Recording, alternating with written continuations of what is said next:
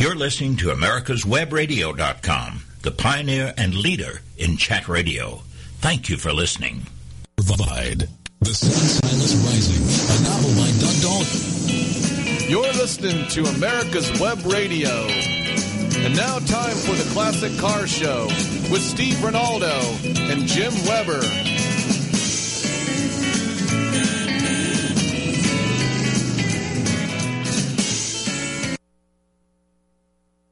Good morning and welcome to America's Web Radio. You're listening to the Classic Car Show, and we have the classic Mr. Jim Weber here at the round table. Our friend Mr. Ronaldo is parts unknown, I guess. No. He's in Houma, Louisiana. Oh. He is down there with the alligators and the Cajuns. I'm not going to touch that. Is it crawdad fishing, you reckon? Do you fish crawdads or do you net them? I'm not sure. I don't know. I don't think he eats that stuff, because if it doesn't go on top of a pizza, he won't eat it. With lots of cheese around there. Swimming in cheese. And tomato sauce. Well, I tell you, Jim, we have a fantastic show scheduled. Another museum, and we've got... I know. We got Mr. Rod Graves on, and he's... from Virginia, and he has the Car and Carriage Museum in Virginia. And we're going to... Rod, welcome to America's Classic Car Show on America's Web Radio. We appreciate you taking your time, getting up early for us. Good morning. And we're gonna be dissecting... Is that a good way to say it? Oh, well... First thing I want to talk to him about is ask him if that's a Springfield Rolls that he's got. It's a town car, I believe, and is it a Phantom 1 or Phantom 2? And he's got a Mercedes Tourer, which I'm going to guess is an S. But he's got... What order do you want me to go in? Let me know. Well, usually I'm kind of jumping the gun there, but I went on the website for a little while yesterday and looked at it. But... You have carriages too, and it's probably better that we start chronologically, and let's talk about your early carriages, and then how it evolves into vehicles, and then we can get into my love as we go along. But how long have you been there, Rod? How long have you been in the museum? Well, I kind of say I've been there all my life. Was born to the family. My father was president of Luray Caverns, and he built the museum in 1957, and I've been there for 27 years now, so it's hard. Wow.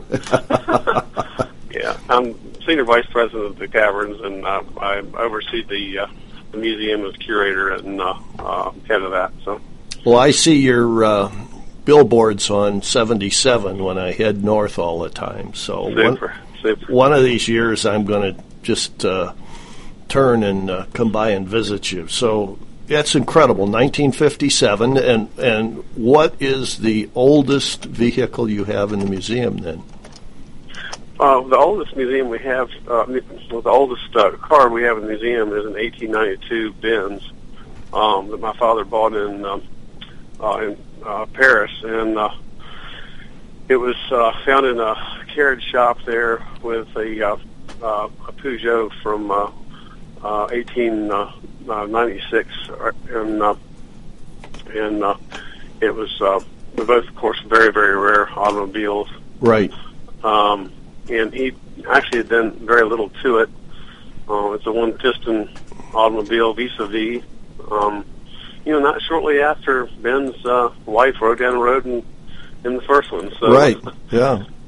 And they replicated that car, if I remember rightly. Yeah, but this is not a replica car. This is 100% original, and it's an amazing artifact. The only thing that my father had to change to it was the fenders, where it had been changed through the years, and he put it back like his studies had shown him and everything through research. So it's an extremely rare automobile. Yes, yeah. I bet Mercedes has come over and tried to acquire it. They have. They've looked at it many times.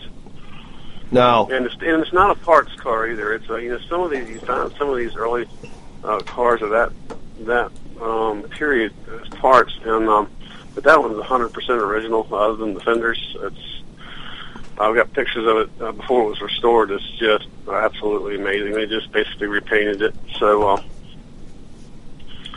that's kind of neat. Now, did you acquire the Peugeot at the same time? Yes, sir. And I believe wasn't too far after that France established laws that you couldn't take out certain antiquities out of France, and right after that, and he started the museum in October of '57, and it was only the second transportation museum on the East Coast after Owl's Head, and so he was kind of a pioneer there in that regard, and something I'm real proud of. That's neat. Now let's kind of go back even further. What is your oldest carriage that you have? We have the oldest horse-drawn vehicle in the Western Hemisphere on display. It's a 1727. We've been doing research. Could be slightly later, but basically we think at this stage it's a 1727 Portuguese nobility carriage in totally 100% unrestored original condition. And my wife happens to be Portuguese. Oh, wow. Just total circumstance. The carriage was it's absolutely elegant in every way. It's from head to toe. It was handcrafted and beautifully so. It would have been kind of a Maserati at the time. Oh, gee. Yeah, really and truly, and it's just a fantastic vehicle. It's totally original. It has Rococo painting on the side and carving and gold leaf paint, and it's just absolutely incredible. And I've done a lot of research on it in Lisbon at the Lisbon Coach Museum, and but that's ongoing. And it's delivering some really incredible information we're going to talk about soon. So.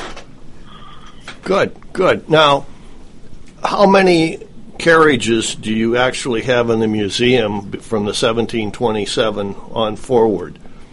Well, we have we kind of moved forward into we have a earlier fairly mid-period Conestoga style wagon. Now, those would have been called road wagons during the time. Nobody would have, that nomenclature wouldn't have been there at the time, but they would have just called them road wagons, and there were freighting wagons. That's from 1840.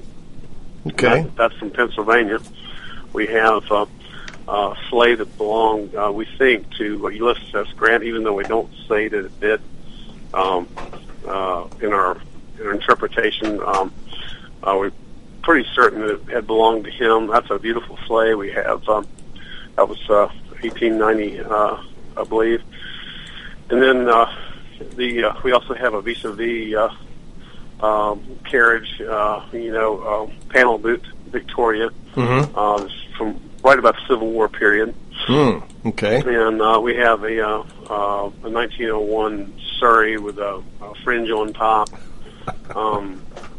We have some great, and we also have about a 1910 hack that brought people to the Caverns from the railroad station in the early days. Oh, neat! Right after the railroad came to Luray. So. Is that, and that's horse-drawn?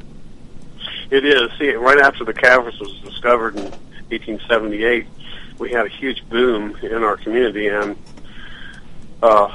we actually had the railroad redirected to our side of the mountain, which wouldn't have happened, but Luray Caverns was called the Discovery of the Century, and was in all these big newspapers all around the world.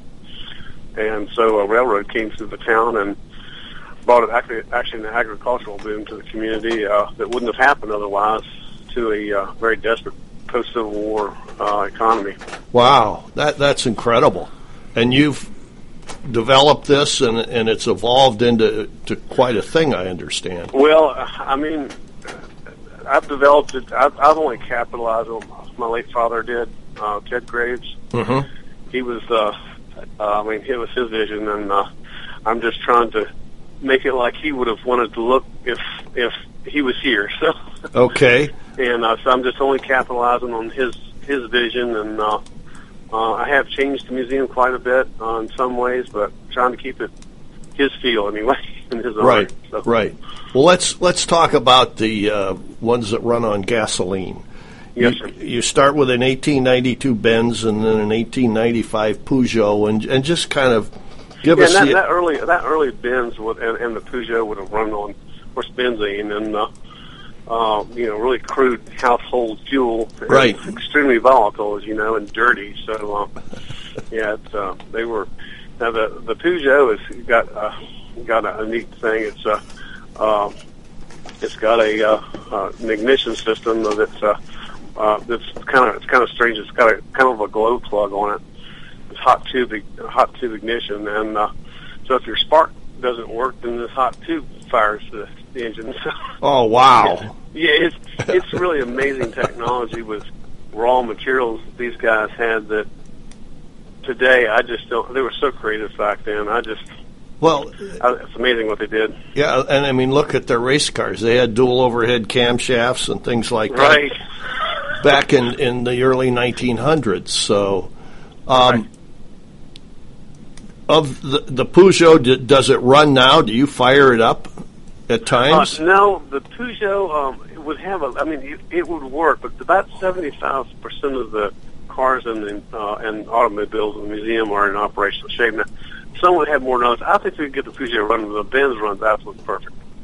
But the Peugeot is a little bit more complex. Mm-hmm. But I think with a little bit of 4 or 5 days, we can get that thing without any problem at all. Yeah. Neat. Okay, so we go from the 1895 Peugeot, and then you kind of evolve into, I imagine you've got a curved dash Olds or a Model C Ford. We do have a I met Mr. Raleigh. He's still alive in England. We have the third oldest Raleigh in existence. Wow. In the world. So that's a real neat car. It's more of a glorified motorcycle than it is anything. Okay. But it has a seat in back with 2 wheels up front and a mother-in-law seat in the front of it. So it's a real crazy car, and we do have the curved dash, and that's got to be one of my favorite automobiles. It's so much fun to talk about it being one of really the first mass-produced automobile in the world of any consequence. Right. And ours is not the 1901, but it's 1903, and has not the bicycle tires and rims. It has the artillery spokes on it. So it makes it a little bit later, but it's basically the same car. Beautiful. Good. And brass era cars? Do you have a lot of? Well, I think one of my favorite ones that Dad had there. He collected from the very average Joe to the very elite cars, and he had a great spirit about his collecting sense. And when you come through the museum, you'll understand that. But one of his favorites was the Delaney Belledille from 1908, and it's got mahogany coachwork. All he had to do is strip the mahogany down from like 8 layers of paint, and it's Honduras mahogany, and all the coachwork inside is original from 1908. Wow! It's just an absolutely incredible automobile with leather fenders, with kind of a swan neck fender design, and it's just outstanding. And that was one of his favorite automobiles. And we have a Winton right behind that. Right. That's supposedly one of the oldest Wintons in existence. It's very early 1903. And we have a Model N Ford. Those are very not rare. Be feeling every day. All right, we're going to have to take a break. Yes, sir. We do one usually at 15:30 and 45, so give us a minute, and we'll be right back to you. Okay, thanks. Thank you. The United States Justice Foundation since 1979 has been dedicated to instructing, informing, and educating the public on legal issues confronting America. That means you and me. When necessary, this nonprofit organization has had to litigate to present the constitutional view. Since 1980, USJF has submitted testimony to the U.S. Senate on all but one U.S. Supreme Court nominee. Learn more about USJF by visiting their website at www.usjf.net. Support this nonprofit as it defends our rights, our liberty, and our Constitution. Did you miss a show that you really wanted to hear? All of our programs are available for download on americaswebradio.com and on iTunes. You can listen to your favorite programs on americaswebradio.com anytime you like. Hi, this is Steve Ronaldo, host of the Classic Car Show on America's Web Radio. Just talking to you about antique car insurance. I think that if you're looking for the best coverage for your classic car, consider J.C. Taylor Insurance. I've been my insurer for years in this hobby and have the top rating of all of the insurance companies in the hobby. When you get ready for insurance, call J.C. Taylor or visit jctaylor.com on the Internet. You're listening to americaswebradio.com, the pioneer and leader in chat radio. Thank you for listening. And we do appreciate you listening to America's Web Radio and the Classic Car Show. On this Saturday, we've got Rod Graves from the Car and Carriage Museum in Virginia, and it's a delight talking to him. And I've been listening to you and Jim talk, Rod, and fascinated. How many did y'all go? How many total cars do you have in the museum, or at any one time? Yes, we have 55 automobiles. And how often do you turn these? And are they all yours, or do you bring in loaners? Yeah, they're all ours. At one time, we had several loaners, but those have since left since I've been there. But we have many other cars in storage. We have probably about a little less than 20 in storage.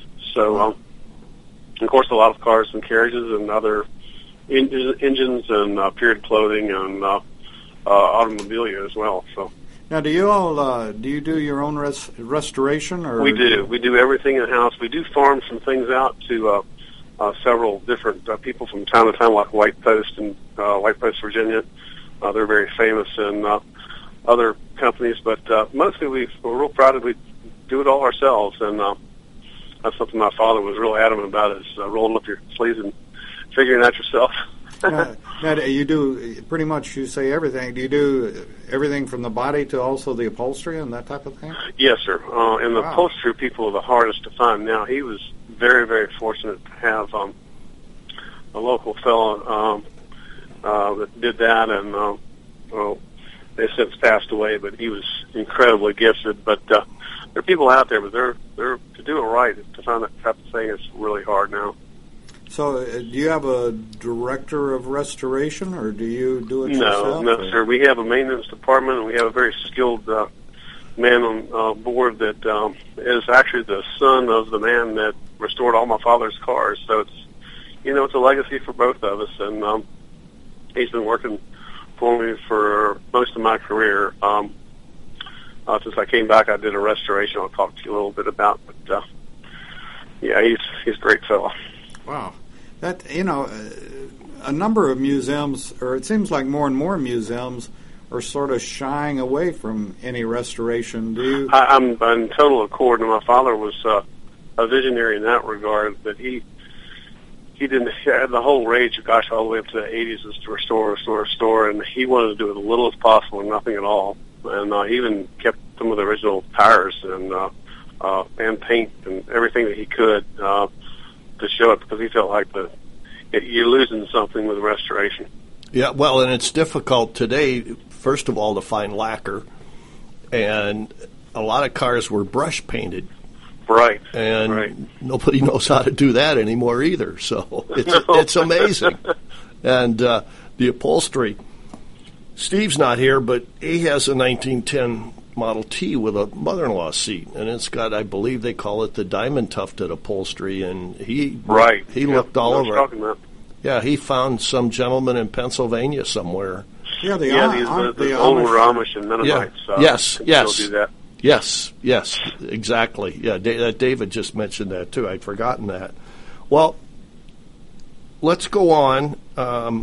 Unless, David, have you got anything? Well, it's too early for your question. It's too early, so I'll come back. David has a special question, but we'll do it later in the show. Sure.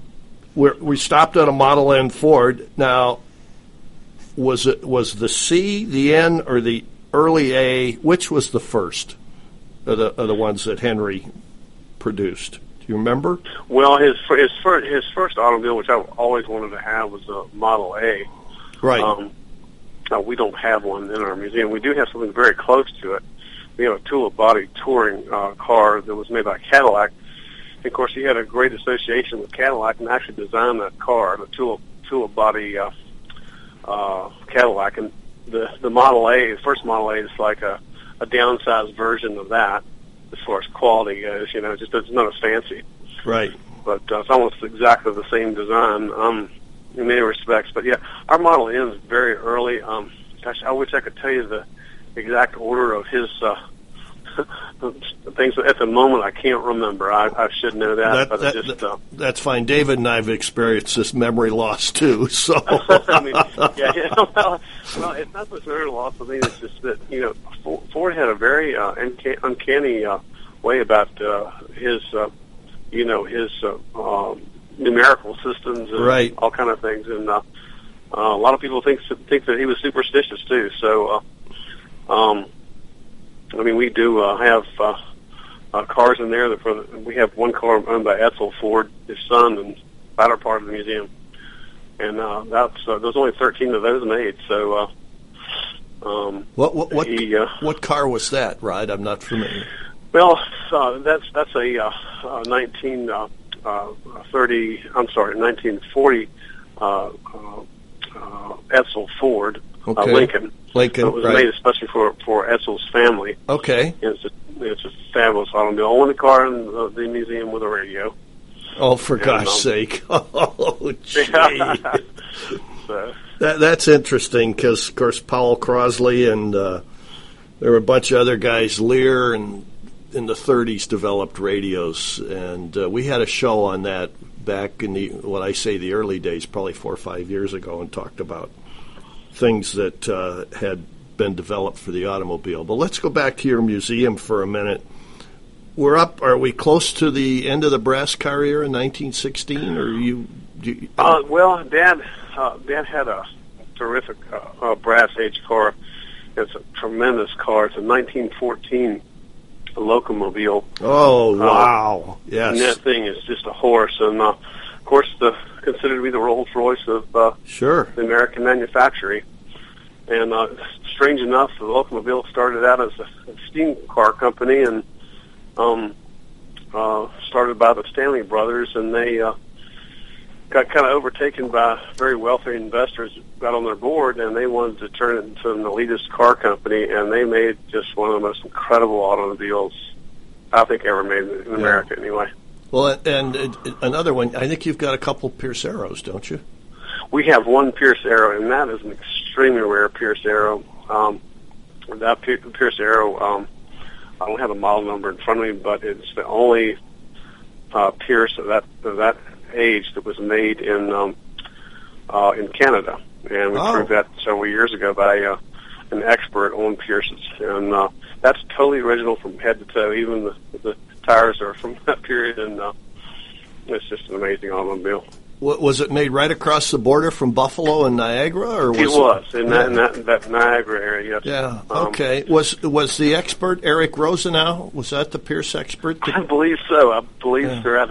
I'm not in Luray at the moment, but I believe that's correct. All right.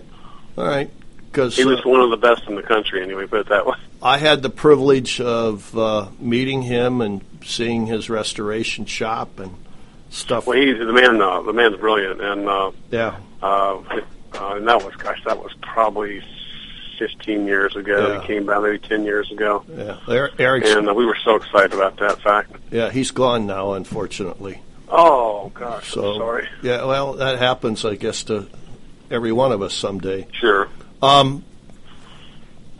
Well, let's see. You've just thrown me with that Pierce. I didn't realize they'd build any across. We can come back to brass age. Yeah, let's go back to the brass cars for a minute. But we kind of get out of the brass age with the locomobile. Yep. And then we've got some terrific automobiles after that. We do have an electric car that I didn't talk about. It's kind of prior to that. Beautiful.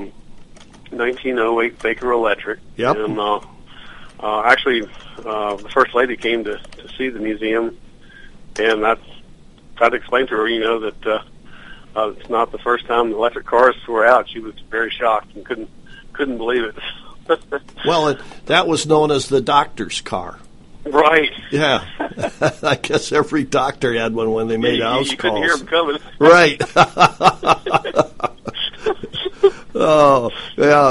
What, my heavens, what did it have, 12 or 14 batteries in it, I think, if I remember. Well, no, this one didn't have much of it. It had two batteries in it, and okay. Would run for 25 miles on a charge. So it would run about 25 miles per hour. That was kind of their sales pitch. Well, Nissan Leafs don't do much better today, so especially in the cold weather. But anyway, no doubt. Yeah, steam cars. Any stand? We have a standing steamer. And that's one automobile that would take a lot of work to get going again, but it could. It was one of the latter cars my father bought, and he was kind of sold a bill of goods with it. It was missing a couple of smaller parts in it, and he got so disgusted he just parked it in the museum and never messed with it again. But yeah, but it's a nickel plating on the automobile. You're getting in kind of the nickel, sure, kind of non-brass age period, Right. Right. And right after that, we have a Chevrolet that's a very early Chevrolet. We like to talk about. We have a C-Cab Model T. Those are rare. Mm-hmm. That was the latter car he bought as well. And when I came out of college, out of university, right before I married my wife, I restored an automobile for my father that was in storage all my life. And he was so excited, and he had had a stroke by that time, and he was really excited about getting into a neat project. And it's a 1932 Rolls-Royce shooting brake. And it was, the coachwork was done by, Barker? I'm having trouble remembering the name of it now, but anyway. Was it Barker? It was a very rare coach builder that only built trucks most of the time. Oh. And, so we did a lot of research, and it was a fun project, a very hard project. It was probably close to 3.5 years of restoration every day. Now, is it a Phantom 1 or a Phantom 2? No, it's not. It's a 2025. It's a salon body. It's 1932, but it's not. It's not a. It's not the Phantom grade of automobile by any means. So it's probably one of the small horsepower cars, the 20 horse or the 25? It's a 22 horsepower automobile. Okay, right. Yeah. All right, beautiful. Well, you also have what looked to me on the picture to be a Springfield-bodied Rolls. We do. We have two Springfield-bodied Rolls. Mm-hmm. Okay, and are they Phantom 1s or 2s? I think one of them is a Phantom 1, isn't it? Yes, they're both Phantom 1s. Mm-hmm. Okay, all right. Rod, I'm going to have to stop us here. We are up against a hard break. We'll be back with Rod Graves. And when we come back, we want to talk about the Caverns as well and your relationship with the Caverns. And good idea. Great. Stuff. Yeah, that's great. So okay. We'll be back right after this. Thank you. Hi, this is Steve Ronaldo, host of the Classic Car Show on America's Web Radio. Just talking to you about antique car insurance. I think that if you're looking for the best coverage for your classic car, consider J.C. Taylor Insurance. They've been my insurer for years in this hobby and have the top rating of all of the insurance companies in the hobby. When you get ready for insurance, call J.C. Taylor or visit jctaylor.com on the Internet. Watchdog is a term given an organization like the United States Justice Foundation, which since 1979 has been watching out and, when necessary, taking the appropriate action from testifying to litigating to protect our constitutional rights. USJF, a non-profit organization, is nationally recognized not only as a watchdog, but many in the government as well as those involved in legal cases have also called the USJF a bulldog for the tenacious approach in their presentation and proof of what is right. Find out more at www.usjf.net. Support USJF as they support you. This is Daryl Pullis inviting you to listen to America's Homegrown Veggie Show right here every Saturday morning at 10 Eastern Time. Great guests, great tips, and valuable information about growing your own vegetables, fruits, and herbs. Whether cruising the strip in a 57 Chevy or taking the family on a vacation in a 71 Oldsmobile Vista Cruiser, you need to tune in to Classic Cars with Steve Ronaldo and Jim Weber every Saturday from 8 to 9 a.m. on americaswebradio.com. You're listening to americaswebradio.com, the pioneer and leader in chat radio. Thank you for listening.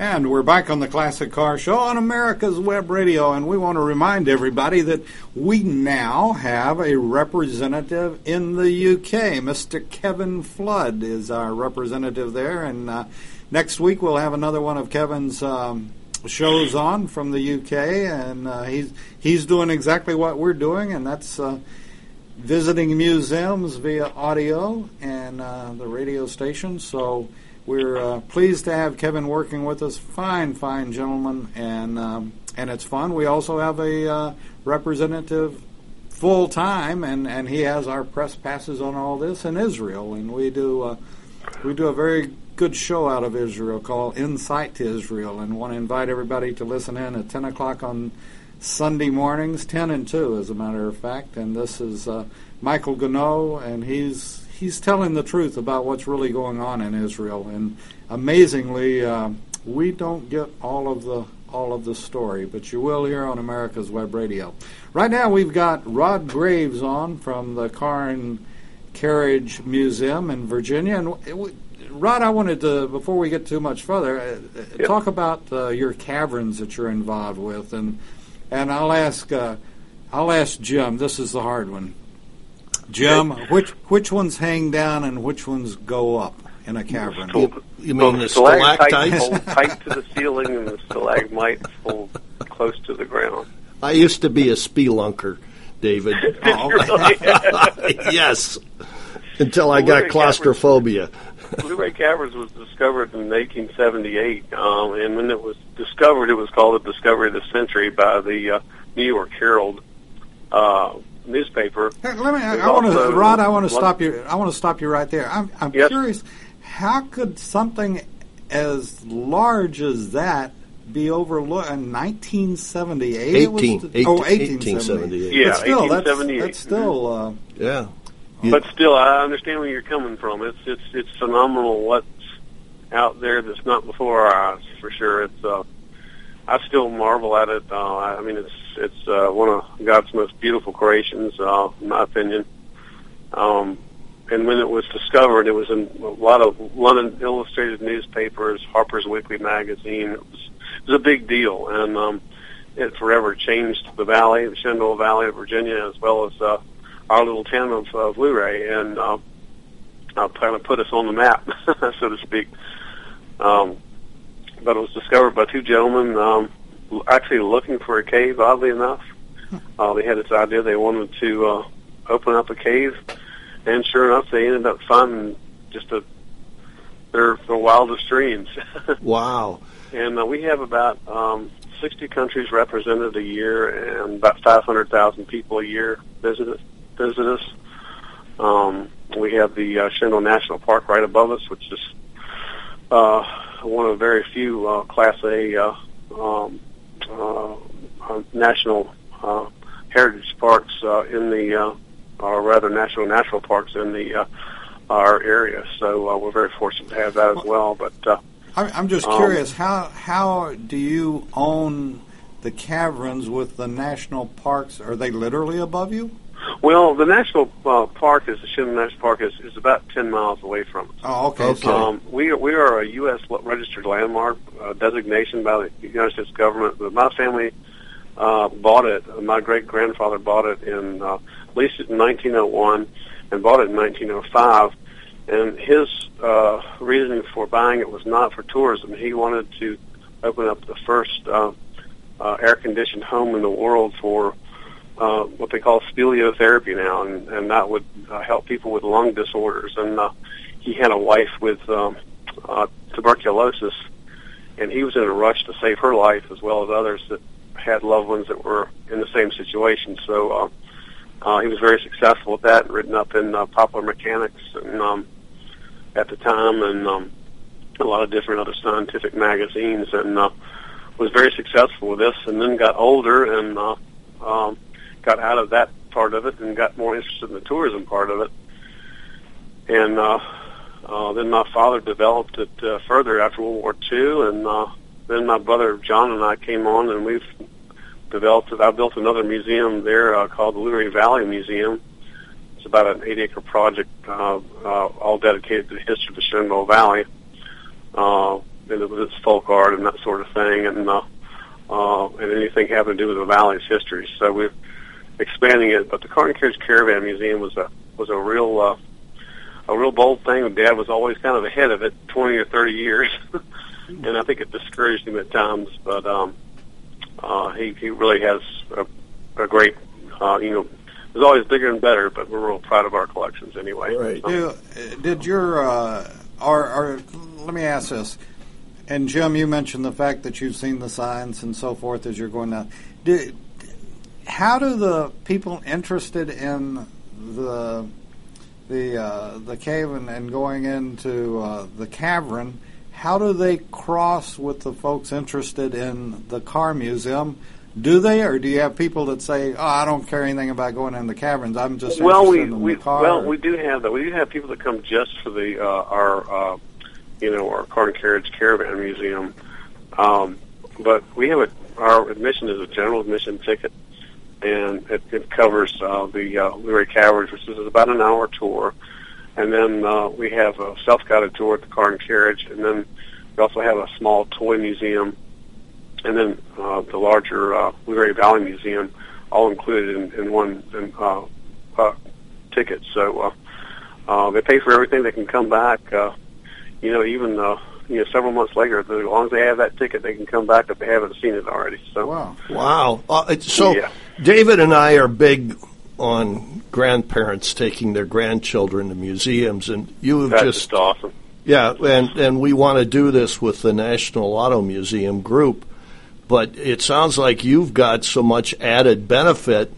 Now, do you have hotels or motels by you? Yes, sir. We have two motels, so they're Luray Caverns motels, the East and the West motel right there, and practically walking distance from the caverns. You'd have to get in your car to go across the highway, but that's about how close they are. Wow. All right. And Luray is a delightful town, too. It's a very quaint town that was established in 1812, and there's lots of great things downtown to see as well. Great.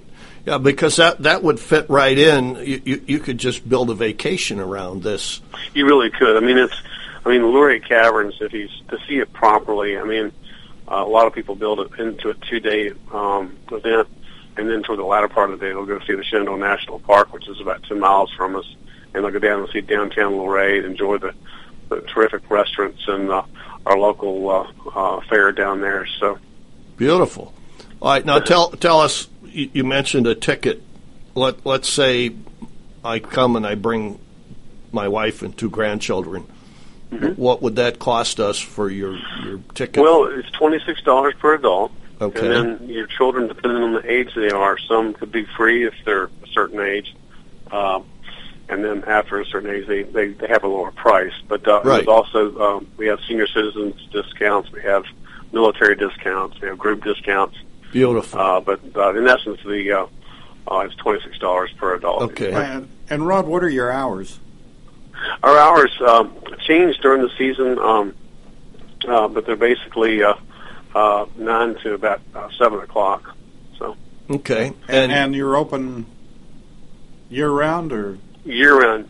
That's one thing that we're really proud of, and we've been open every day, every single day since we opened to the public in 1878.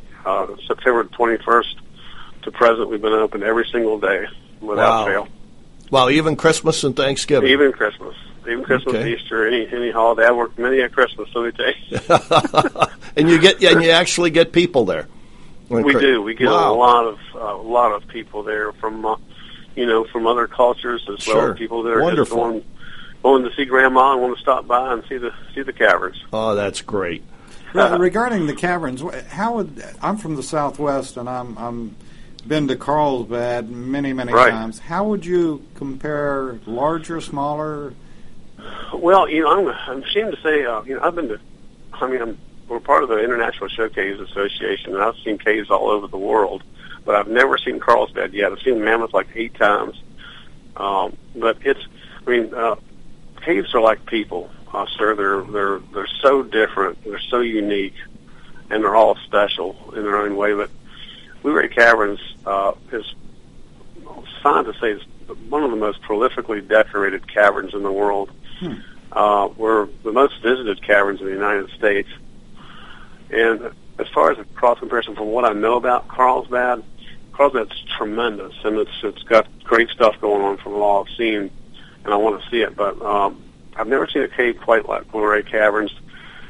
And when the Lord made the caverns, it was the circumstances which it was created were so unique that it's hard to kind of repeat that. So, but there are beautiful caverns all over the world. But it is a world-class caverns for sure. Beautiful. We were in the one in Hawaii not too long ago. I didn't know there was one in Hawaii. Yeah, they had those lava tube caverns, and my brother went over there and did that with his girlfriend, and they said that was really something neat to see. Yeah, I've been in Monmouth a couple of times in the caves, but... Well, we need to pull out of the caves and back to the cars. Yeah, right on. Since this is a classic. Yeah.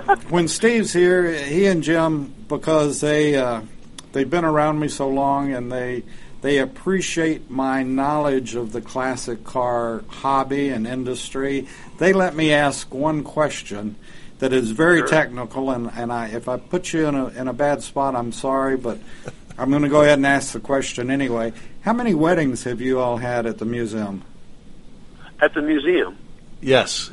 We have had none. We've had many thousands since 1879. Actually, a year after we opened, we had a wedding down there in the caverns.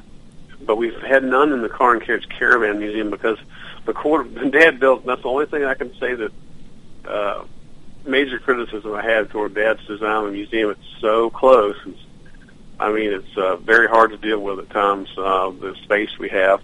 And so my brother and I are definitely going to make an addition to the front of it that includes more modern automobiles.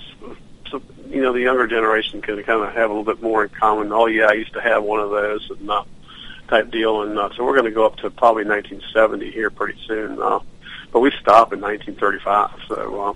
Okay, that's interesting. Mm-hmm. Well, you'll have but we don't want to lose the flavor. We're going to keep it Dad's flavor, but we're going to push out with 40s to about 1970, and we're real excited about that. Oh, I can imagine. Yeah. Because have you started taking cars in? We have a lot in storage. We've got an incredible Cadillac from 1940 that's a convertible one. It's totally unrestored, and in fact, I fell asleep in the back of that thing in Florida one day, and the thing broke down, and our brother John and I heard my father cussing outside and trying to fix it. And it's been there ever since. Back on. Oh, wow. That's got to be a 4-door convertible then, isn't it? It is. Yeah. Rod, the more we talk, I feel like I'd like to be presumptuous and talk to you about the possibility of you adopting me. Well, we do accept loans, but but no adoption. We like most of our cars. Are you talking about you? Me? I want to come play with you guys. It sounds like you have more fun than I do. Yeah, he could be your new docent. Great career. So you meet great people, and automobile people are special. Meet good people in certain hobbies and careers that museum things that just don't get along. But these people are just always wonderful people. Do you have a lot of car clubs show up, or do you do events? We do. We cater to car clubs. Dad was one of the first people to do that early on. One of the first ACCA meetings was right there at the Caverns in 1950s, late 1957. Beautiful. So he was, like I say, he was a real pioneer.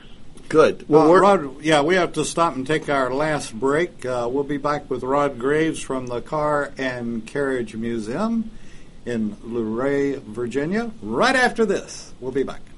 Hi, this is Steve Ronaldo, host of the Classic Car Show on America's Web Radio. Just talking to you about antique car insurance. I think that if you're looking for the best coverage for your classic car, consider J.C. Taylor Insurance. They've been my insurer for years in this hobby and have the top rating of all of the insurance companies in the hobby. When you get ready for insurance, call J.C. Taylor or visit jctaylor.com on the Internet. Don't be hoodwinked by the left, who wants you to believe the fairy tale that we can power America on butterflies, rainbows, and pixie dust. I'm Marita Noon. Get the truth about energy on my show, America's Voice for Energy, only on America's Web Radio. This is Dr. Susan Blank, host of Detailing Addiction and medical director of the Atlanta Healing Center. Please join me on Tuesday afternoons at 4 p.m. With all the back and forth in today's politics, it seems as though the Constitution gets lost in the mix. If you want to brush up on your Constitution, then join Michael Conley every Wednesday from 4 to 5 p.m. for the show Our Constitution on americaswebradio.com. You're listening to americaswebradio.com, the pioneer and leader in chat radio. Thank you for listening. And we're back on the Classic Car Show with on America's Web Radio. We got Mr. Jim Weber in here holding down the round table all by himself today. It's a little shaky thing for an old man. No. Anyway, and we got Rod Graves on from the Car and Carriage Museum and the Luray Caverns. This is the first, I think, that we've ever had such an operation. Yeah, it's Cars great. And this is fantastic. I want to ask, Rod, you said you had about 55 cars in the museum. How many out of that do you all generally take out for exercising?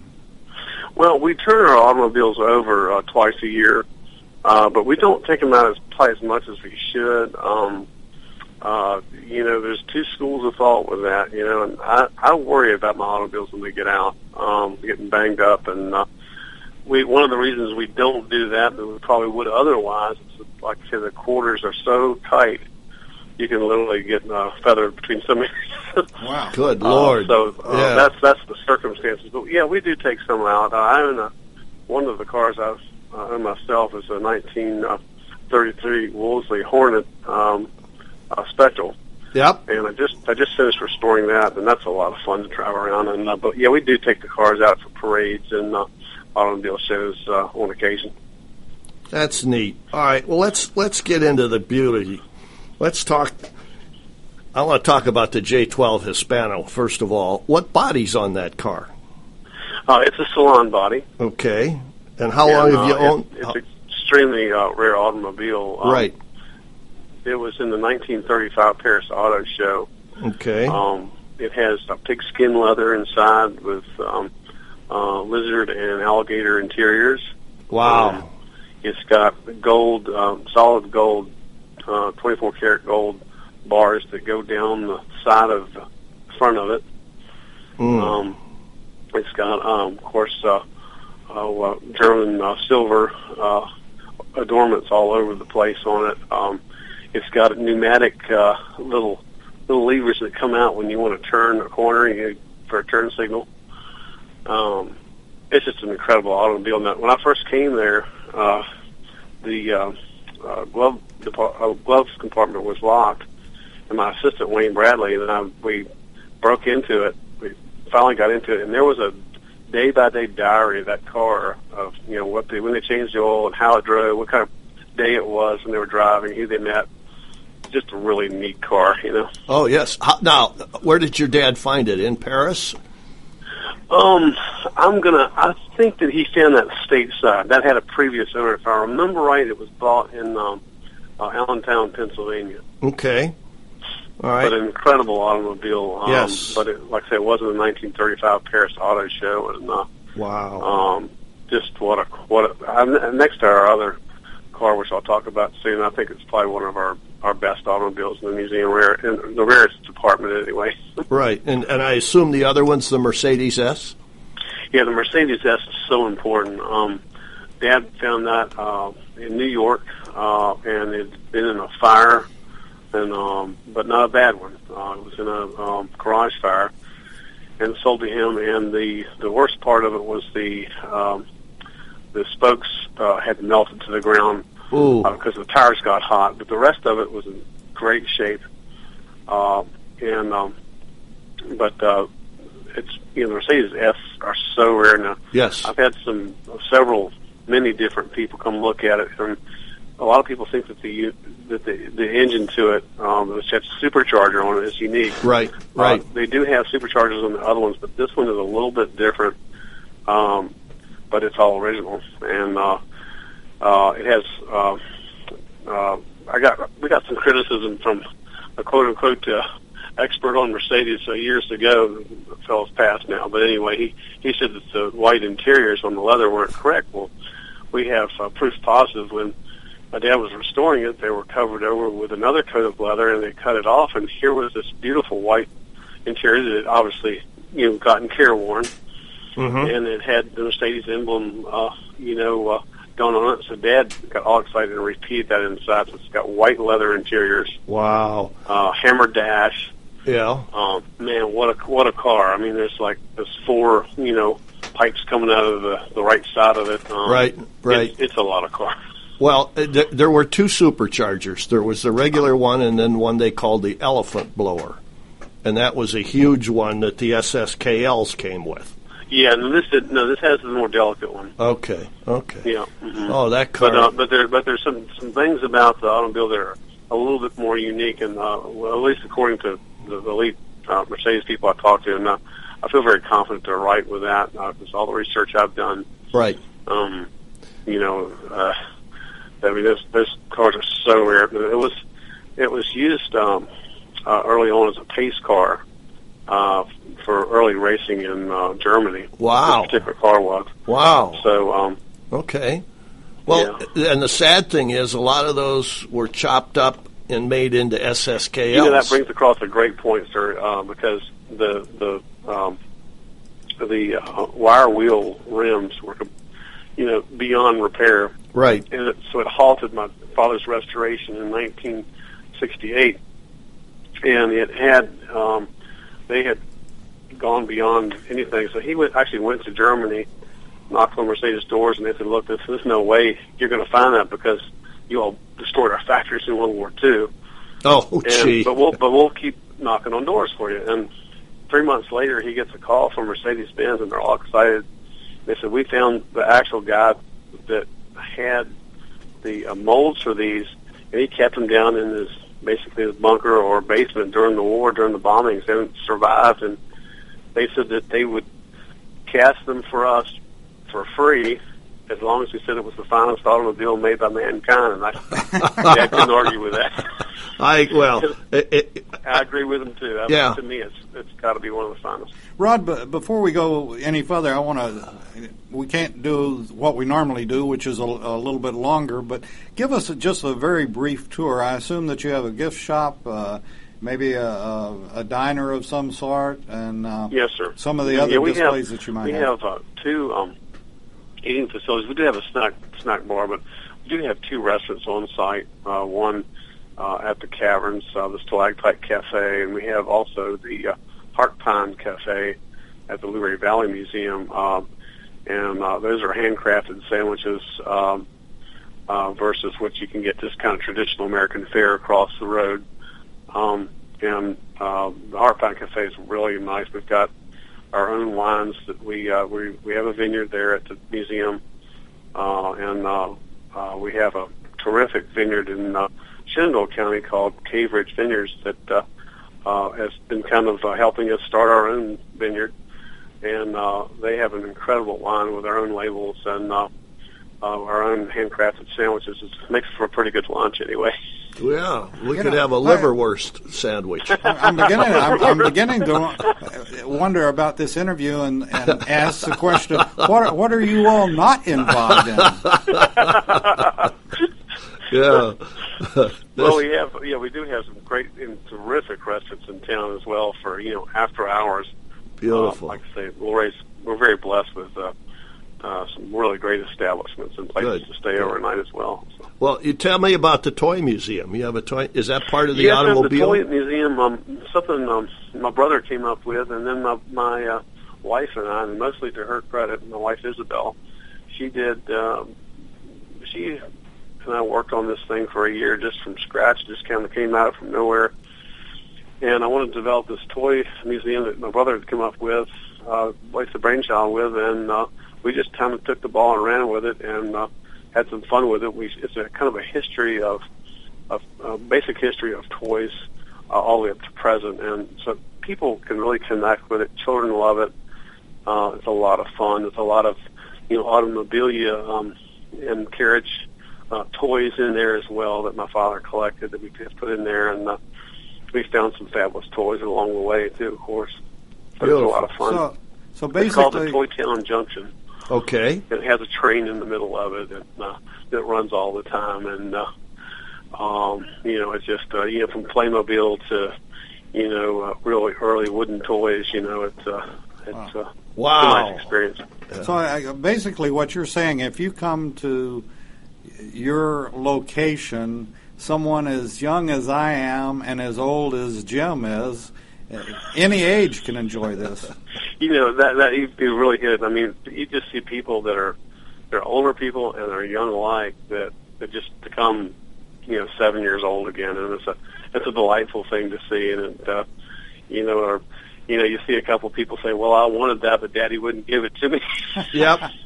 Type thing. But most people really have a great time bringing back that memory. Even with their plastic toys to, like I say, very, very early, Tonka toys and stuff like that too. So that's great. But it's a lot of fun.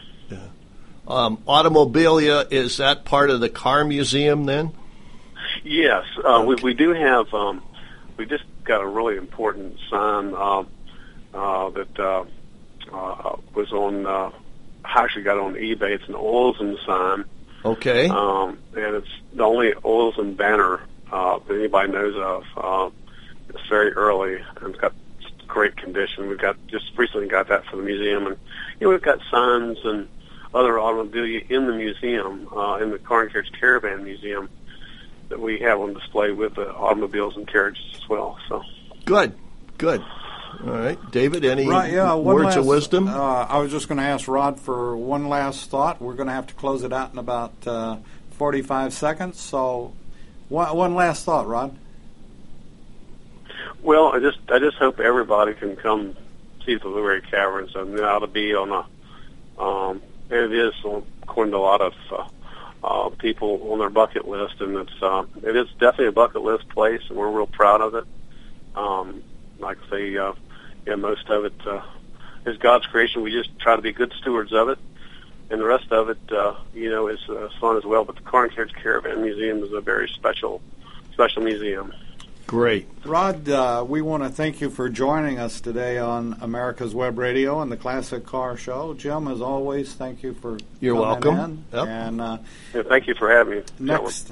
Oh, you're welcome. And we want to invite everybody to go to the Car and Carriage Museum in Luray, Virginia. By the way, one last quick question. Sure. What are you all close to? Luray is close to... We're 90 minutes from downtown Washington. I wouldn't brag about that. Yeah. Anyway, Rod, we do appreciate it, and we invite everybody to come back to America's Web Radio next week. We're going to have Kevin Flood from England talking to the Hot Rod Association in England. Wow. And, wow, that's cool. It should be a very good interview. So we invite everybody to stay tuned to America's Web Radio for Food and Farm. Then we've got America's Homegrown Veggie, The Master Gardener, and a brand new show starting today called Everyday Self-Sufficient. That's in case your grocery store runs out of groceries. We'll be back next week on America's Web Radio. You're listening to America'sWebRadio.com, the pioneer and leader in chat radio. Thank you for listening.